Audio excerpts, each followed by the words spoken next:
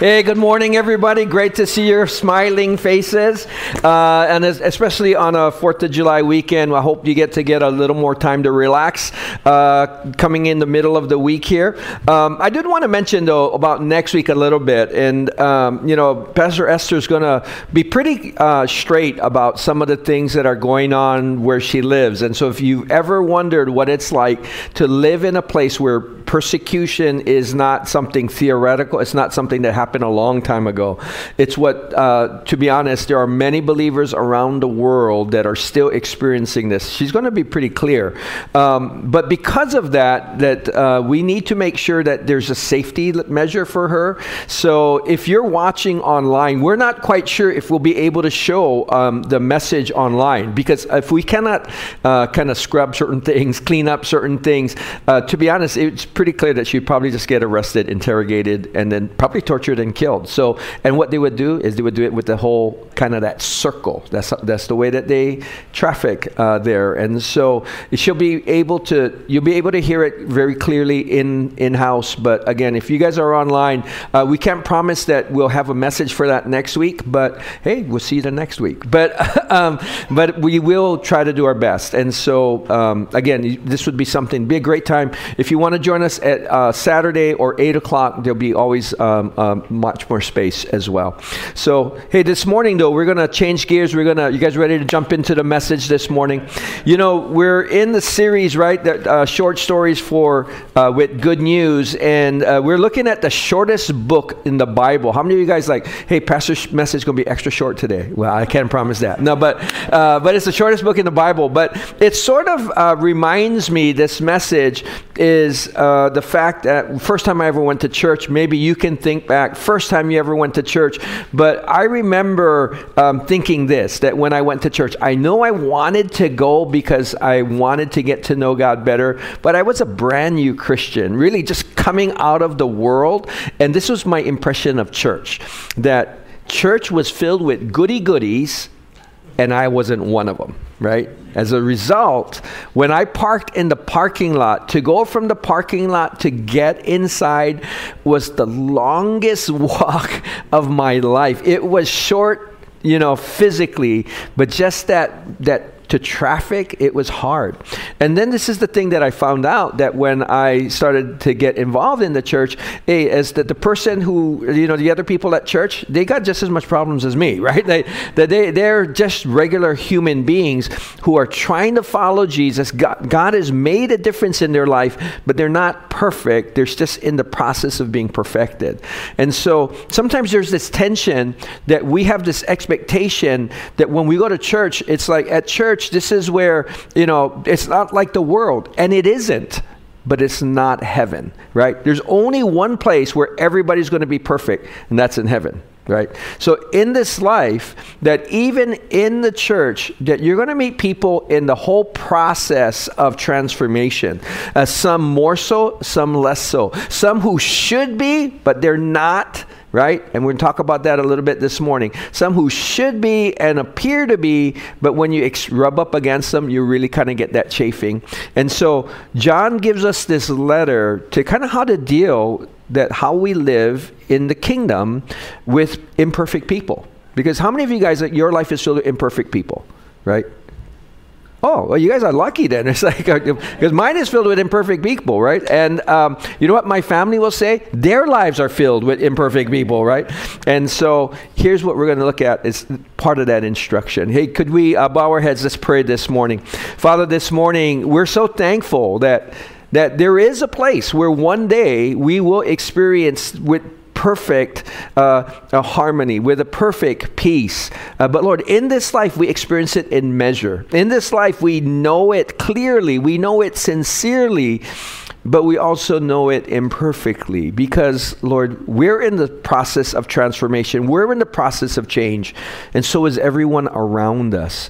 We are so thankful that the only one that we worship is you.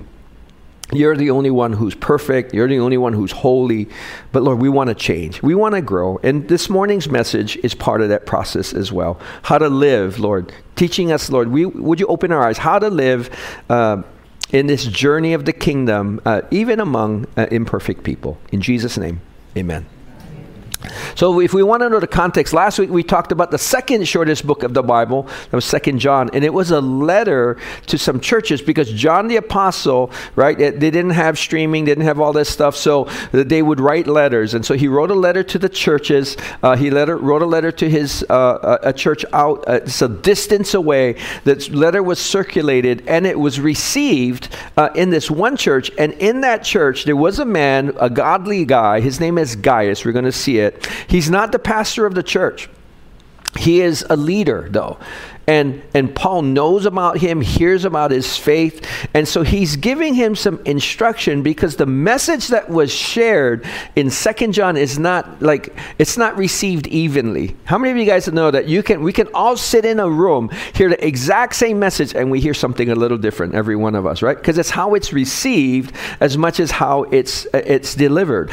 And so there's an unevenness in this reception. That's kind of the context of this thing. And so we're going to read the opening together. We're going to not read the whole book even, so you guys are getting a little bit of a break. No, but we're going to read starting in verses 1 to 3. Would you stand in reverence for God, reverence for His Word? Let's read this out loud together. And this is how it starts. Ready? Let's read. This letter is from John the Elder. I'm writing to Gaius, my dear friend, whom I love in the truth. Dear friend, I hope all is well with you and that you are healthy in body and you are strong in spirit. Now, in this greeting, he's saying, you know, Gaius, you're a close friend. You're a dear friend. I value you. But when it says, whom I love in the truth, last week we talked about the truth has a who, it has a what, and it has a how. It's like the person is Jesus, right? He's the way, the truth, and the life. But then there's a corpus of doctrine. There's the scripture. There's this belief there that we believe. And then it says the way that we walk it out. Now, when it says truth here, whom I love in the truth, this is a little bit more of a synonym. It's saying whom I love in the faith, right? That we're brothers and in the faith, that we're family in the faith. That's what he's saying in this, because we're both walking in the truth with Jesus, right? And so, and then he just has some blessing for him, right? So he's saying, I hope that you're well, and we'll get into this in a little bit. But would you do me a favor before you're seated? And it says, hey, turn to your neighbor before you're seated. It says, hey, I'm hoping that you're blessed today as a result, right? That being here, right? And then you can have a seat, right? We bless one another. Now, this is a typical greeting in terms of, like, you know how you guys ever write a letter and then you say, hey, how are you doing? I hope everything's well there. Like, I have an uncle that, well, he since passed away, but he wrote to my mom and dad. So he said, hey, dear Clayton and Charlotte, I hope you're all well. As for me, I almost died. So he had a mean transition. That was that transitional statement, right? But so it's not just simply that short here, but I think although it is a transitional statement, it is a greeting, there's some things that we ought to be aware of. It says this, he says, I hope all is well with you and that you are healthy in body as you are strong in spirit. And he's saying this, he's saying that my blessing is for you. I know that you're a strong person in the faith, but you know what, would you know that God wants to also bless your physical health as well? And some people will say this is the kind of the name it, claim it, health and prosperity gospel, you know, that kind of a thing. Hey, we're sons of the king, and because we're sons of the king, that makes us princes, or daughters of the king, that makes us princesses. Now, some of you might act like princes or act like princesses, but that's a different thing, right? But here's the thing, that we're not saying as a result of this that we're all going to drive Mercedes, have the giant house on in Wailaiki. That will be for some of us, and if that's some of you guys, then just invite me over, and then we're all good, right? But because I don't mind going, but I can rejoice in the good fortune of others. But here's what it's saying. It's saying that God's concerned about your whole life. He's concerned about your spiritual life, but he's concerned about your physical health. He's concerned. Some of us, we have to learn how to pay attention to our physical health. You're good in developing your spiritual health, but the reality is you only get one body in this life, right? You get one body in this life. When you turn this body in, right, then we're in the next life. And so he's saying this. He's saying, you know what? Would you know that God, just as much as God wants to bless your spiritual life, he also wants to bless your physical life? And one of the things we do in communion is when we take communion, it says that by his stripes, by his sacrifice, it says this, that we are healed. And for some of us, this is the thing, whether you have a emotional thing, like you have a depression or anxiety, or you have some a physical thing, you have an ailment, you have a disease, you have a sickness, that he's saying this, that by the power of the cross, by his stripes, he says, you know what, healing, he says, is available. We've seen this many, many times. And so if you're hearing this, would you know that God has healing for you? Sometimes it's emotional. And sometimes it's physical. Sometimes it could be relational, right? How many of us have had a relationship healed? We're praying for a husband. We're praying for a wife. We're praying for a sibling. We're praying. And we've seen emotional. We've seen relational healing. We've seen financial healing for people. We've had people come in like several bankruptcies. And then at the next time we know that, God has a renewal for them. So God is concerned with your whole life. And so that wherever the blessing needs to rest, would God's blessing rest on you, but especially in the place that you need it, right? That there's this aspect of that. Now, I do want to ask this. It's like, what are you known for? And another way to say it is, what do you think your reputation is? Just take a stock for yourself. If someone were to describe you who doesn't know you to someone else, how do you think they might describe you, right? Oh, he's the funny guy. Oh, or he's the smart guy. Or some of us, he's the lazy guy, right? I mean, I don't know, right? I don't know what the reputation. But all of us, you have a reputation, don't you? You have a reputation. Now, last week, Tim, our mission director, wanted to kind of highlight something that about me. Maybe I have a reputation. And then, like, we have a brother, very, very tall, taller than Tim. And he says, hey, Glenn, come, let's take a picture together, because they're all like up here and I'm like down here, right?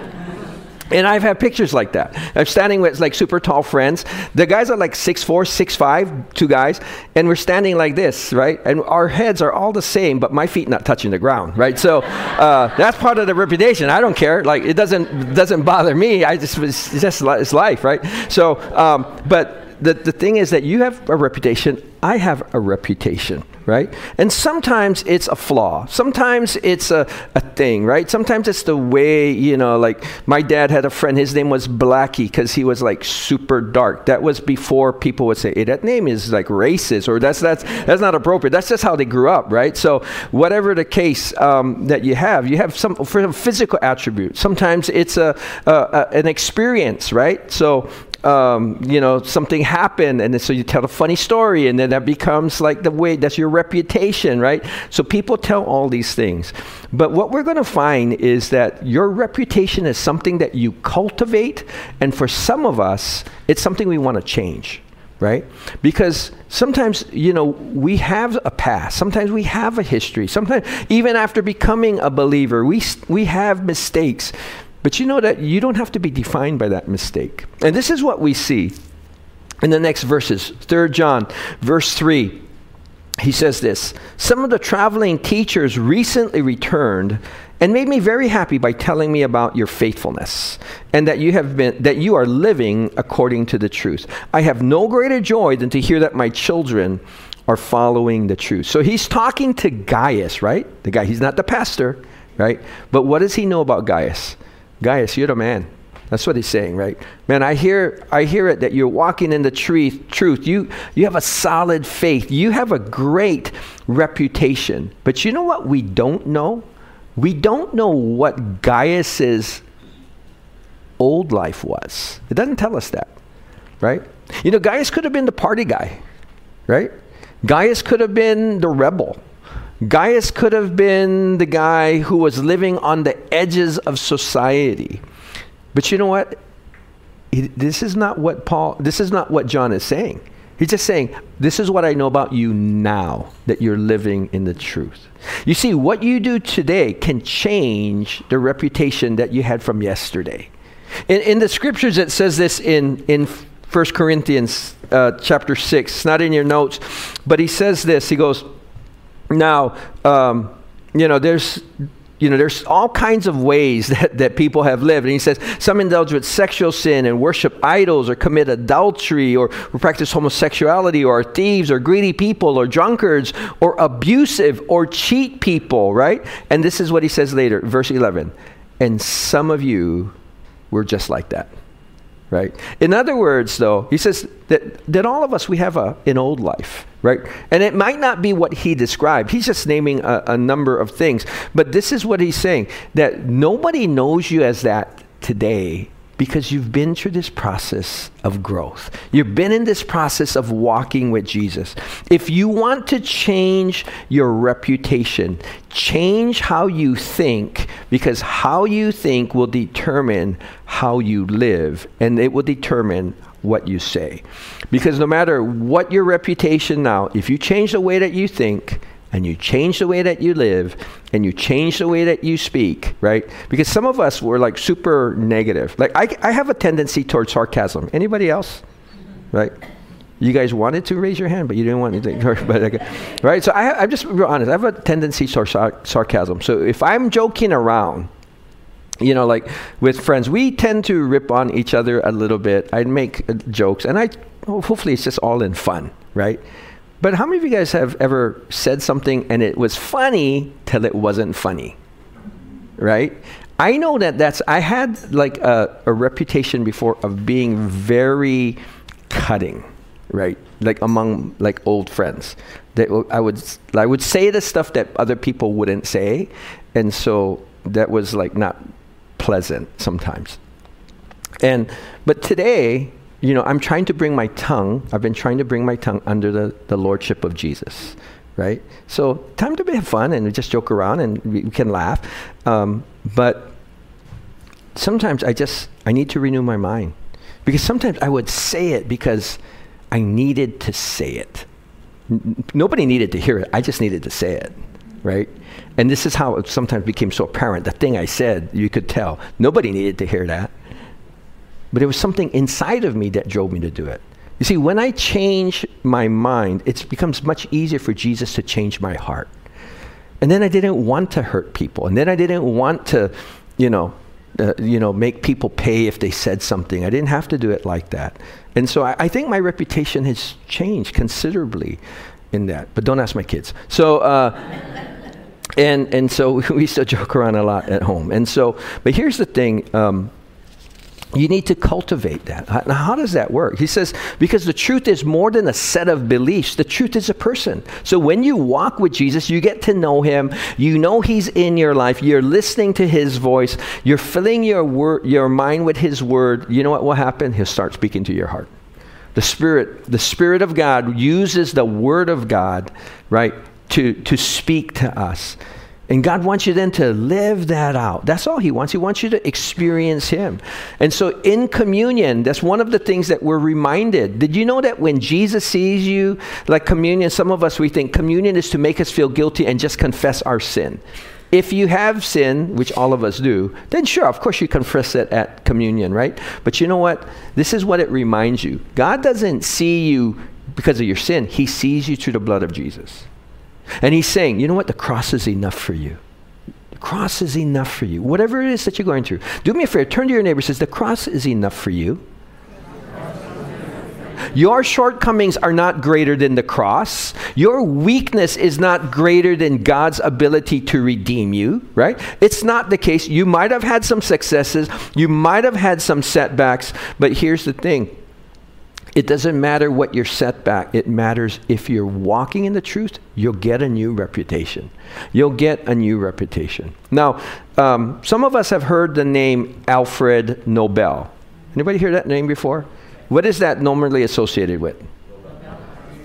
Yeah, the Peace Prize, right? Yeah, so that's how most of us know Alfred Nobel. But Alfred Nobel was deeply affected by something that happened in 1888. He lost his brother. His brother died suddenly, his brother Ludwig. But the thing about it was when it hit a newspaper, the newspaper mistakenly thought, because it was the brother of Alfred Nobel, right? Ludwig Nobel passed away, whatever, but they got mistaken. So they thought Alfred died. And so they wrote the obituary obituary as if it was Alfred's obituary, and the title of it was "The Merchant of Death is Dead." That was the title of it. You know why? Because what we forget, many of us, is that Alfred Nobel was the inventor of dynamite, right? And so dynamite has great peaceful applications, right? Like in construction. We still use it today. In construction, making roadways, you can't make tunnels. I mean, they have different kinds of drills now, but like in the old days, you used it a lot in construction. And so, but what else is the other application? Munitions in war, right? And so this is what happened. His invention was used all over the world. It made Alfred Nobel like the Bill Gates of the day, right? So this is what it said in The Merchant of Death. It says, Alfred Nobel, who created weapons of mass destruction for the annihilation of mankind. Alfred Nobel read that. He says, this is my reputation? Is this what I'm known for? And it bothered him in such a way that he said, this is not what I'm going to be known for, right? And so he took his resources, he took his wealth, and he said this, I'm going to find people who are doing the best, because I cannot, I'm not a doctor. I'm not he was a chemist, but I'm not a doctor. The medical said, we're going to find the people who are doing the best in the medical field, and we're going to give them a prize for peace. Right? We're going to take people in chemistry who are doing something, and that we're going to give them a prize for peace. Or we're going to take somebody in politics, or we're going to take somebody in different fields, and we're going to reward these people because we want to promote peace. And today, talks about, hey, you ever heard about Alfred Nobel, the guy who's the creator of weapons of mass destruction for the annihilation of mankind? Nobody talks about that, right? You know that if you get the Nobel Peace Prize, by the way, you get a lot of money. Yeah, you get a big chunk of change. Some of you guys need to work hard. No, but but here's the thing: we don't think about it that way, because it's not what you did, right? It's not where you've been. It's where you're living now. It's where you're headed now. If you need to change your reputation, fill your mind and your heart with the truth. Start walking in that. It'll change what comes out of your mouth. It will change you. Right? And so this is why we see Gaius. Gaius had a past just like us, right? Gaius was a regular person, but he walked changed. You and I can walk changed, right? And so then he goes on, he says, dear friends, you are being faithful to God when you care for the traveling teachers who pass through, even though they are strangers to you. So what was happening is that people would go on these mission trips, just like even like today, right? But of course, no plane, right? They're just walking. They're doing caravans. Sometimes they get on a boat. They sail across the oceans, and people would come through. And so sometimes there were existing churches. Sometimes there were no churches. If there were existing churches, and these guys who were on a missionary journey, they're there to preach the gospel, come through, people would give them a place to stay. Because we talked about last week, there wasn't Hilton, there wasn't, Holiday Inn Express. There wasn't any of that stuff. So people would stay in people's houses. They would feed them. They would welcome them. And in that process, they're strengthening them along the way. So he said, they have told the church here of your loving friendship. Please continue providing for such teachers in a manner that pleases God. For they are traveling for the Lord, and they accept nothing from people who are not believers. So we ourselves should support them so that we can be their partners as they teach the truth. And he's saying there's this aspect that we ought to partner with people who are promoting the truth. We ought to partner with people who want to promote the name of Jesus. And so he's just saying in this part, continue to be faithful to promote the name of Jesus. Like just Friday we had a marriage night in here, right? How many of us were here on marriage night? How many of you guys, were you guys encouraged? You guys blessed? Yeah? And so thank you for the team that made that possible. There was definitely a team of people who made that possible. But some of you guys know that Dr. Brian Misaka came and he spoke to us. And he's a psychologist, right? He has his doctorate in psychology. But I remember meeting Brian in California when I was going to seminary. And, it's just like, you guys ever been walking around in the mainland and then you just see this other person and you go like, oh, brother, that guy's from Hawaii, right? You can tell, right? Sometimes, it's because the tan, some of it's like because they're wearing T-shirts and shorts and, whatever the case, and rubber slipper, and everybody else is dressed different. No, but we saw each other and we said, hey, are you from Hawaii? And, that kind of a thing. He said, so what's the first thing he said? Hey, what high school you in? No, right? Lelehua. Oh, me too, right? Are you from Iowa? Yeah, me too, right? And I said, what year are you? And he's like 5 years younger than me. And so I said, oh, okay. But he said his name was Misaka. You know Randall Misaka. He goes, oh, that's my brother. That's your brother. Oh, I remember like Randall and I, we were in a social club together, right? We did stuff together. And so the next thing I knew is that we were having lunch with Randall because Randall had moved to California and was living and working, got married, the whole thing. But Brian had a different motive. You know what Brian's motive was? He wanted his brother to hear the gospel. And so he wanted him to say, hey, remember that guy you used to do all that dumb stuff with? Like, hey, he knows Jesus now. He's going to be a pastor or whatever. And so we had lunch because Brian's heart was his brother would hear about Jesus. And at that moment, he wasn't like the most open, but, I got to share my testimony. We got to hang out some, right? And he didn't accept the Lord that day, but he did later with his brother because his brother kept sharing the gospel, right? And so he told me that story because I asked him, hey, how's Randall? And, he said, it's unfortunately, he just passed away actually a few months ago, but he knew the Lord, right? And then he asked me, hey, you remember Stanley Sakamoto? I go, oh, yeah, of course. He was in the group too, right? So, like, I had the worst accident in my life when Stanley was driving. But he said, yeah, I mean, because I know he's traveled along. He's been in the military. He's been all over the world.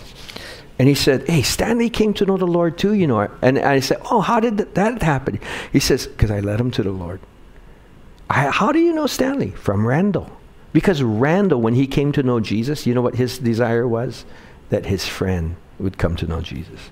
So he said, we were having lunch at Nico's at the table, and he was just open.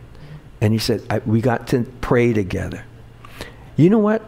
Brian is a skilled psychologist, but he's a man with a heart for God, and that he's a man that wants people to know Jesus. We ought to support people like that. Right? But you know what? You can change the world by just telling your friends and telling your family members about Jesus. Because to be honest, hell's a real place. We don't talk about it a whole lot, right? That's not my greatest motivation. I want them to know Jesus, right? But here's the thing, that it is a real thing, right? And so we need to say that I never want to let anybody go to hell without getting a chance at least to respond to the grace. Because it wasn't for somebody who told me. That's not how I was raised. I never heard of it. I thought I was an intelligent person and educated, but nobody told me, right? And so, you know what? People need you to tell them about Jesus. But here's the thing. We want to promote the name of Jesus, right? Now, if in church, this is the thing that we have to be careful. When we start going through this change process, that we start seeing parts of our life that we go like, oh, that was so stupid. I never want to live that again. But you also want to tell other people not to do what you did. Anybody there? Right? It's like you don't have to we come in, we have scars. We're glad to be in the kingdom, but there's people out there, I hope you don't make that. And so that's why sometimes we go, hey, you know what? That's why we shouldn't legalize recreational drugs, right? Because a lot of us here, we did a lot of recreation, right? And so, but you realize, that totally, I'm glad it didn't derail me for the long run, but you know what? I mean, it definitely, you carry some scars from that, right? Some people, it's like, hey, other things that, to be honest, you've been through certain things. Now, one of those things, I'm going to say, and I don't mean it in a political way, I'm just saying it in a way that's from a God perspective. We think that all life is precious, right? Don't we? All life is precious. If that's really true, that when a child is conceived, that's already a life, right? It's already a life. It's already a human being. Might not be able to think, might not be able to get around and walk or whatever, but it's a human life. As a result, that life is precious. Sometimes the church is known as anti-abortion people, right? But here's the thing is that we got to be known not for what we're against, but what we're for. Right? I'm for everybody having a shot. I'm for everybody being able to live peacefully because somebody doesn't take out their opportunity for life. And so I want to be pro-life. I don't want to be anti-abortion. And you know what that means? That we got to sometimes figure out what we can do to support people in that process, maybe in a hard situation that they didn't envision, but that what we can do to support them, right, through that's kind of our heart, right? Because today, in a long time ago, one party used to say this: abortion should be safe, legal, and rare. Today, they say totally something different, right? You could be up to 9 months. You should be able to. That's a woman's right. Some people are even after the baby is born, they want to have the capacity to terminate that life. That's infanticide, right? Now, somebody has to defend somebody who cannot they cannot defend themselves, right? So here's the thing. We want to have a reputation, not for what we're against, but what we're for. And to be honest, the reason is because I'm for Jesus, right? I'm pro-Jesus because I know that I cannot change anybody, but I know God can. I cannot meet everybody's need, but I know God can, right? I cannot be every place and everywhere at the same time. I'm so glad God can, right? If God is the only one, that he says there's only one name under heaven by which we must be saved, that is Jesus. Let's not keep that name from people, right? Sometimes we love people, but we don't tell them.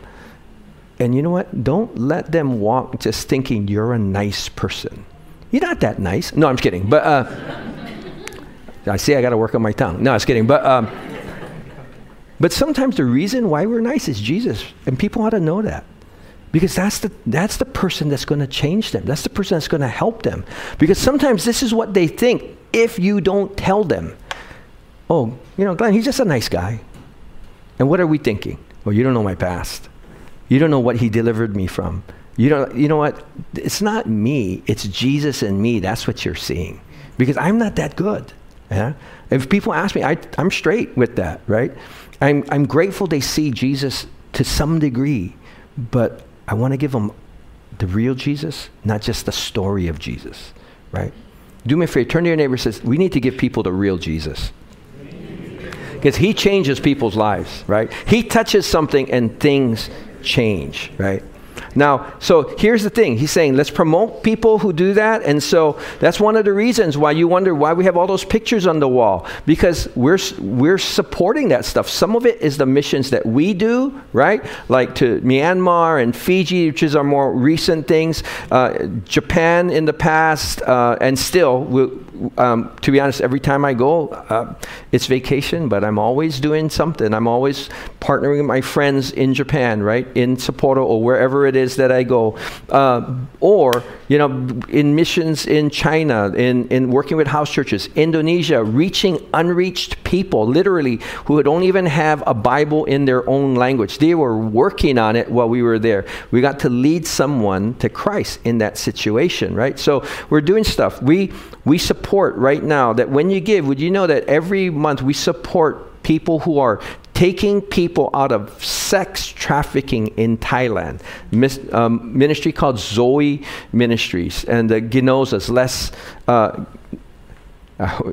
yeah, all of a sudden I'm thinking about the football coach, but Ginoza, but they're in Myanmar, and some of them are preventing these kids, boys and girls, by the way, from being sold into sex, the trade. So sometimes there's that intervention beforehand. Sometimes it's literally coordinating with police, taking kids out of active sex trade. We ought to support people like that. You guys think that's worth supporting, right? Because what happens is when they get taken out from that, they love them with the love of Jesus, right? And you know what else? They need deliverance. Those kids there's deliverance they need. The enemy just gets a root in people's lives during things like that, because the devil is not attracted because you're evil. You know what he's attracted to? It could be that, but he's attracted to your pain and your hurt. And so if you don't give, like we took communion, you should also be inviting Jesus into your pain and your hurt. You know why? Because he'll heal it. If not, you know who else is attracted to it? The devil's attracted to it. And so there's deliverance. They'll do all that stuff. Am I equipped to rescue kids in Thailand to do that? I'm not. So we're supporting folks who are doing that. Right? So we supported folks in Kyrgyzstan, supported folks in Japan, missionaries. So those are the things that we're doing. So we want to support that. But here's the principle. You know what? That when you support somebody who's doing that, this is what God says in the kingdom. You get the same reward. God will bless you even if you don't go. Some of us, we think this: I'll never go on a mission trip. Right? Because for some of you, you go like, I hear where you guys go. I don't want to go that rough place. Somebody said this: do they have a Hilton over there? No, we're not staying in Hilton, you know. And so they go, oh, okay, maybe I won't go. But here's the thing: you can pray for them, can't you? Your prayers matter. Your prayers matter. Literally, your prayers matter. It empowers the work there. It changes hearts. What about serving? What about helping people in the prep? It matters.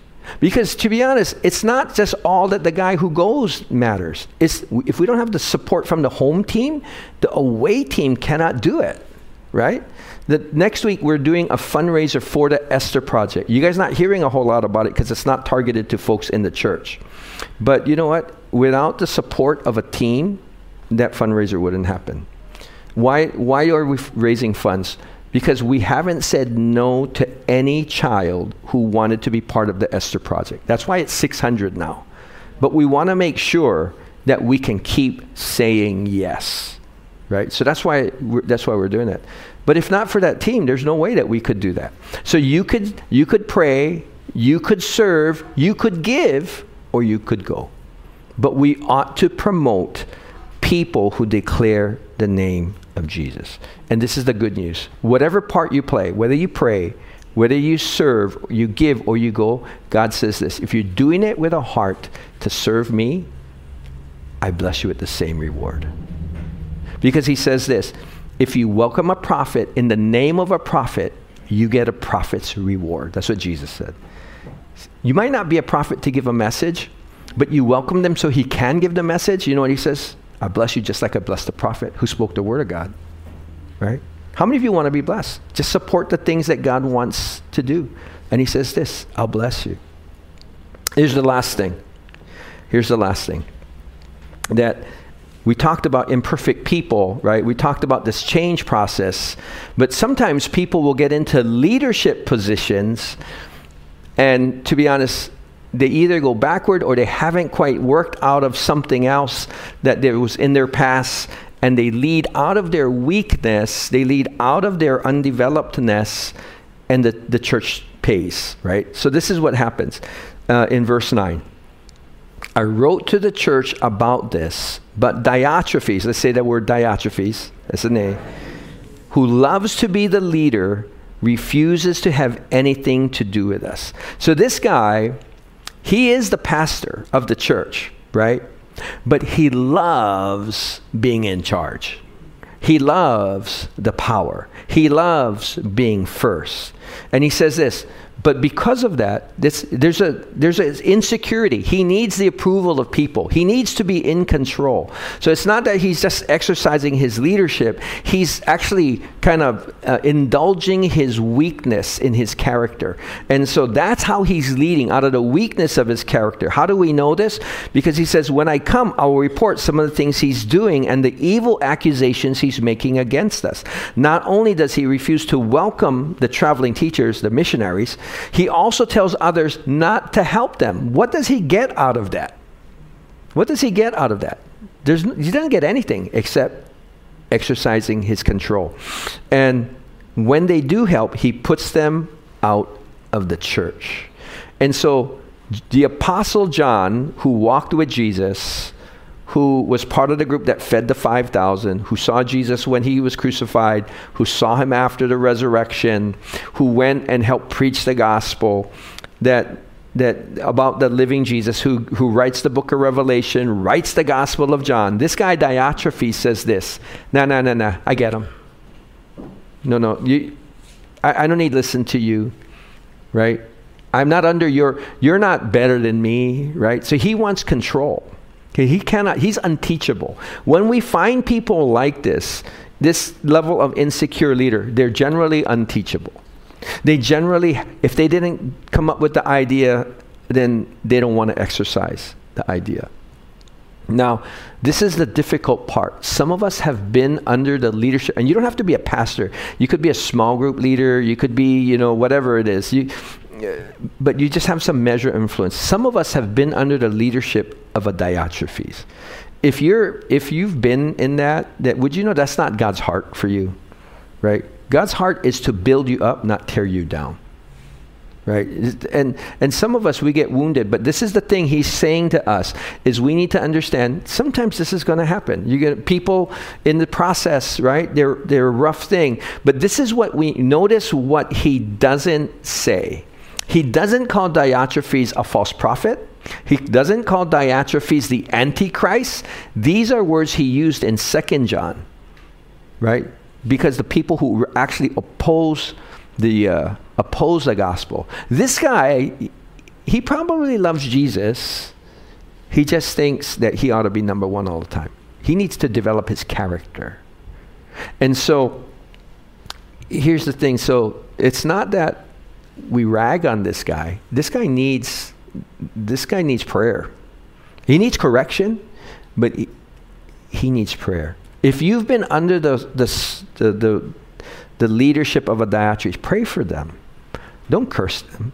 I know you've probably been wounded. Just come into a place that won't do that to you, right? And so we have to understand that. This is part of the deal at times. It happens. Now, here's the reason why it's important. Because you cannot really steward spiritual authority without yourself being under authority. Right? So, how many of you guys know that, you have spiritual authority? You have authority over the devil. You have authority over the devil. Do you guys believe that? Now, the devil is more powerful than you, so how do you have authority over him? He's more powerful than me, but it's because Jesus gave me authority. But you cannot use your authority unless you are under authority. What do you call a person who's not under authority? A rebel. Right? So if I stand against the enemy and I'm not under authority, you know what the devil does? I don't need to listen to you because you're not listening to somebody else, right? You're not listening to Jesus. I don't have to listen to you. I can pray all I want. Nothing will happen because I need to be under authority. This is a spiritual principle. If you're not under authority, you're not qualified to steward authority. And so he says it like this in James 4:7. Submit yourselves then to who? To God. Resist the devil, and he'll flee from you. Hey, but Glenn, he's only 5'4", and then what? The devil has to listen to him. Yeah, it doesn't matter your size, right? Doesn't matter your personality. Doesn't matter how long you've been a Christian. Doesn't matter how much you know the Bible. It's like if you're submitted to God, you have spiritual authority over the enemy. You have a capacity to pray for people. You know what? God will touch people through your prayer. You don't need my prayer. I will gladly join in that process, but God uses your prayer.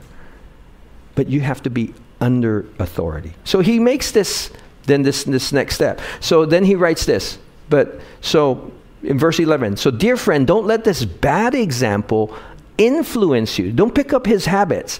Follow only what is good. Remember that those who do good prove that they are God's children, and those who do evil prove that they do not know God. Everyone speaks highly of Demetrius. Why? Because he has a good reputation, as does the truth itself. We ourselves can say the same for him, and we speak the truth. So this is what he's saying.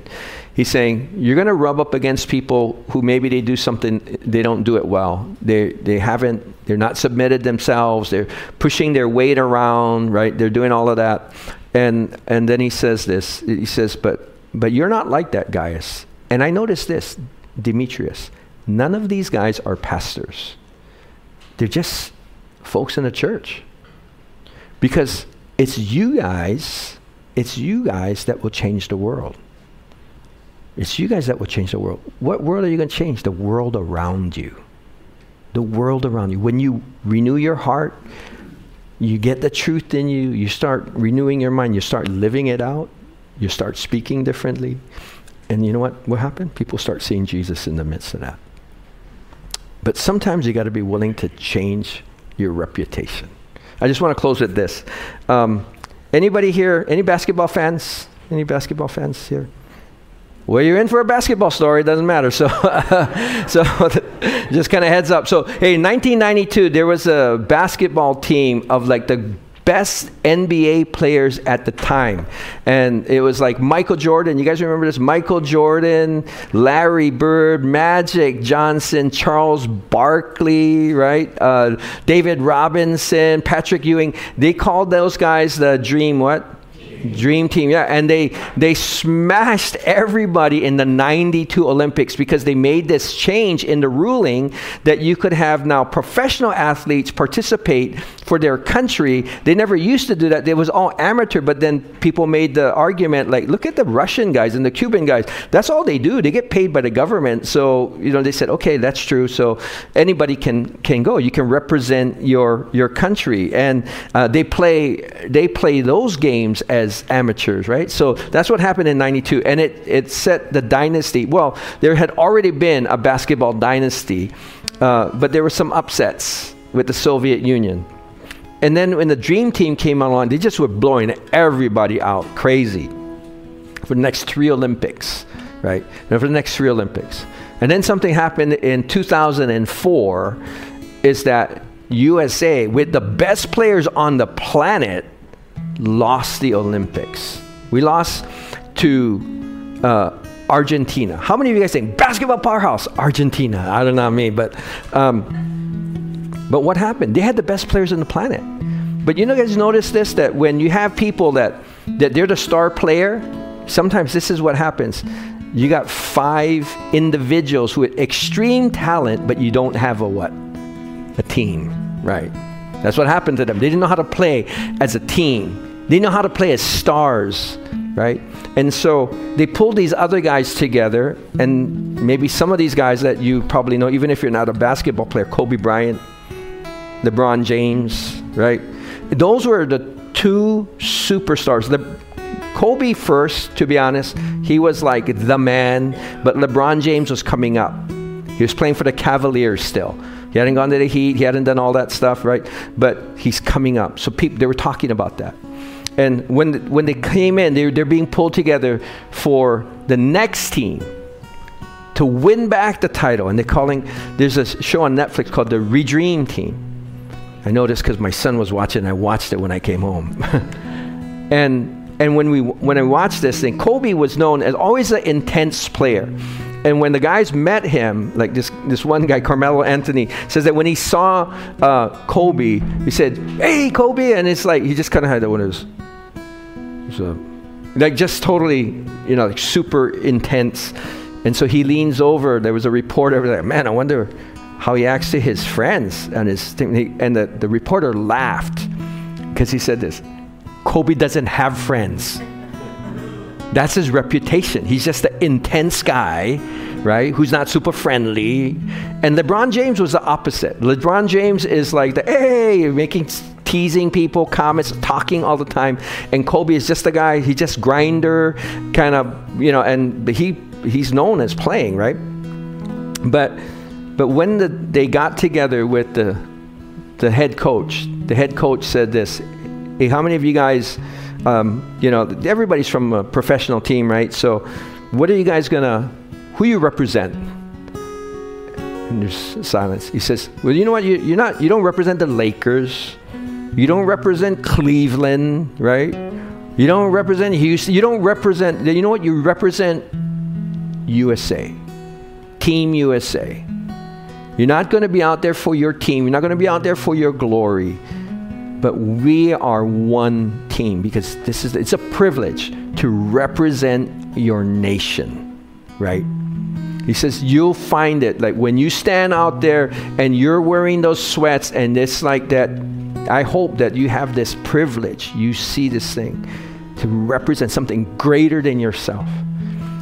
And the next practice that they had, he said when they were playing in a practice and there was a loose ball, the next thing you know, it's like Kobe is diving headfirst for the ball.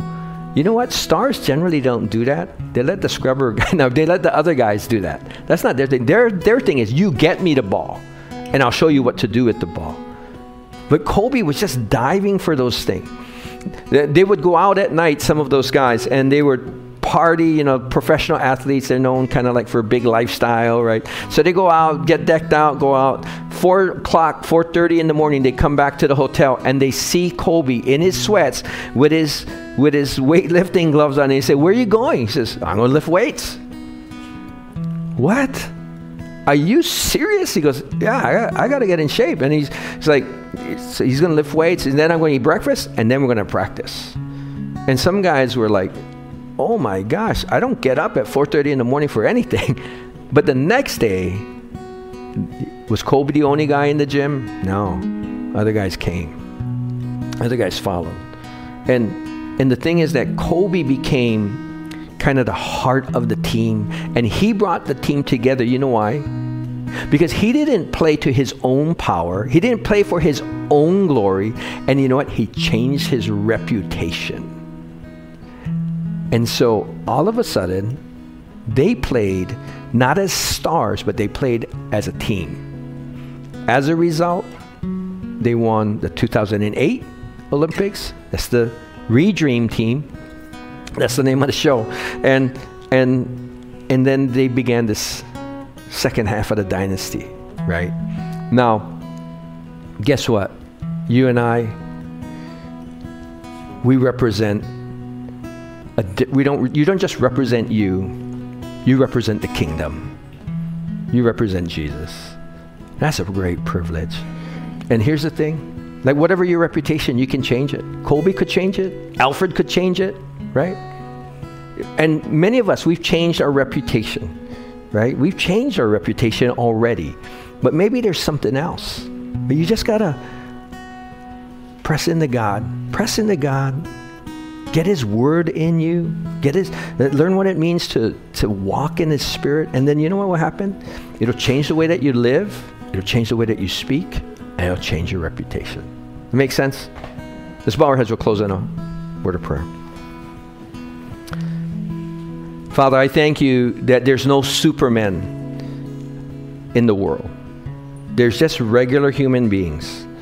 But I thank you that when regular human beings, regular men and women, whether they're in the church or out of the church, when they submit themselves to you, Lord, that things should begin to change. When they come to encounter you and know you and they experience you, Lord, that we find is that their guilt and their shame don't drive them. It's something that they get healed in their life. They get removed in their life. And Father, that I thank you that you don't want to see us through. You don't see us through all of our failures. Lord, that's what your word told us. And regardless if we were thieves or drunkards or sexually immoral or doing whatever, it says that's not how you see us. You see us through the cross. And Lord, thank you that our reputation in heaven is different. But Father, we want our reputation here, Lord, for us to, in a greater way, to experience that. If you're here this morning and you're saying,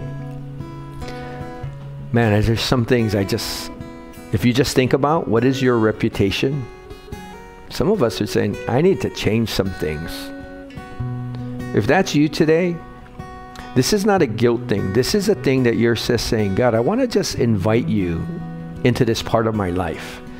Because I don't just want to be known as that. I don't want to just be known as the party guy. I don't want to just be known as the guy who's like cutting corners all the time. I don't want to be known as the guy who's always looking for the easy way out.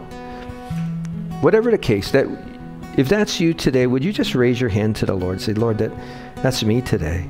Would you know that He's been waiting for that?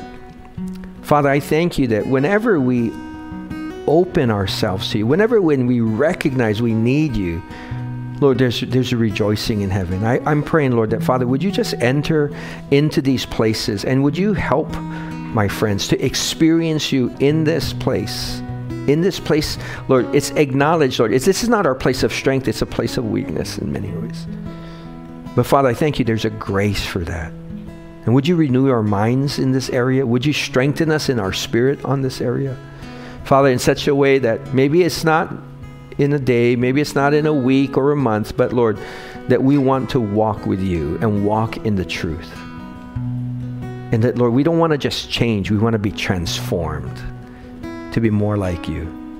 And Father, when that happens, and expressed in every one of its ways, reputations change. Will we be known as men and women of grace and truth, of love and of power, of strength and dignity? Father, that's what we're praying for, covering for our friends today. And with our heads bowed, eyes closed, if you've never said yes to Jesus today, would you know this? He loves you. Just like my friend Randall, just like my friend Stanley. It's never too late.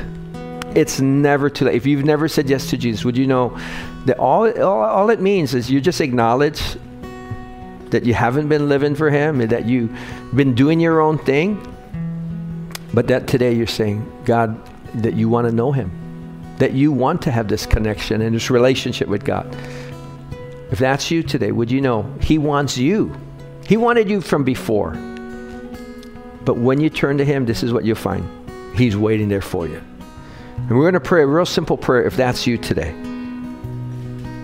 And if that's you, would you pray along with me? It might be the first time for some of us, or maybe it's a renewal for others of us. Let's pray together. Lord Jesus, thank you that you really know me, everything about me, and that you still love me. It's a hard thing to understand, but we're grateful. So today, I acknowledge that I haven't always been living for you. I've been rebellious, but I turn away from what I know is wrong. Would you come live inside me today? Fill me today. Forgive me today. I receive your grace and mercy in Jesus. And would you help me to grow in you, to know your voice and your presence, to know your word and your will, to know what it means to live in a community that is encouraging me to follow the truth and accepts me with all of my weakness. And Lord, would you help me to help others one day? Strengthen me, lead me, and guide me today. I need you. Thank you. I receive Jesus. In His name I pray. Amen. Amen. Hey, let's say congratulations to those folks. God bless you guys. Have a great 4th of July day off, hopefully, day to celebrate our freedom, and we're going to close together. Thank you for tuning in to the New Hope Kapolei Messages podcast. We hope you enjoyed this weekend's message and that it brought you inspiration and encouragement in your journey of faith. If you'd like to listen to more messages or stay connected with us, visit our website at newhopekapolei.org or follow us on social media. Remember, no matter where you are in life, there is always hope and a new beginning in Christ. So let's continue to grow and learn together as we pursue a life of purpose and impact. Thanks again for listening. We'll see you next time. Aloha and God bless.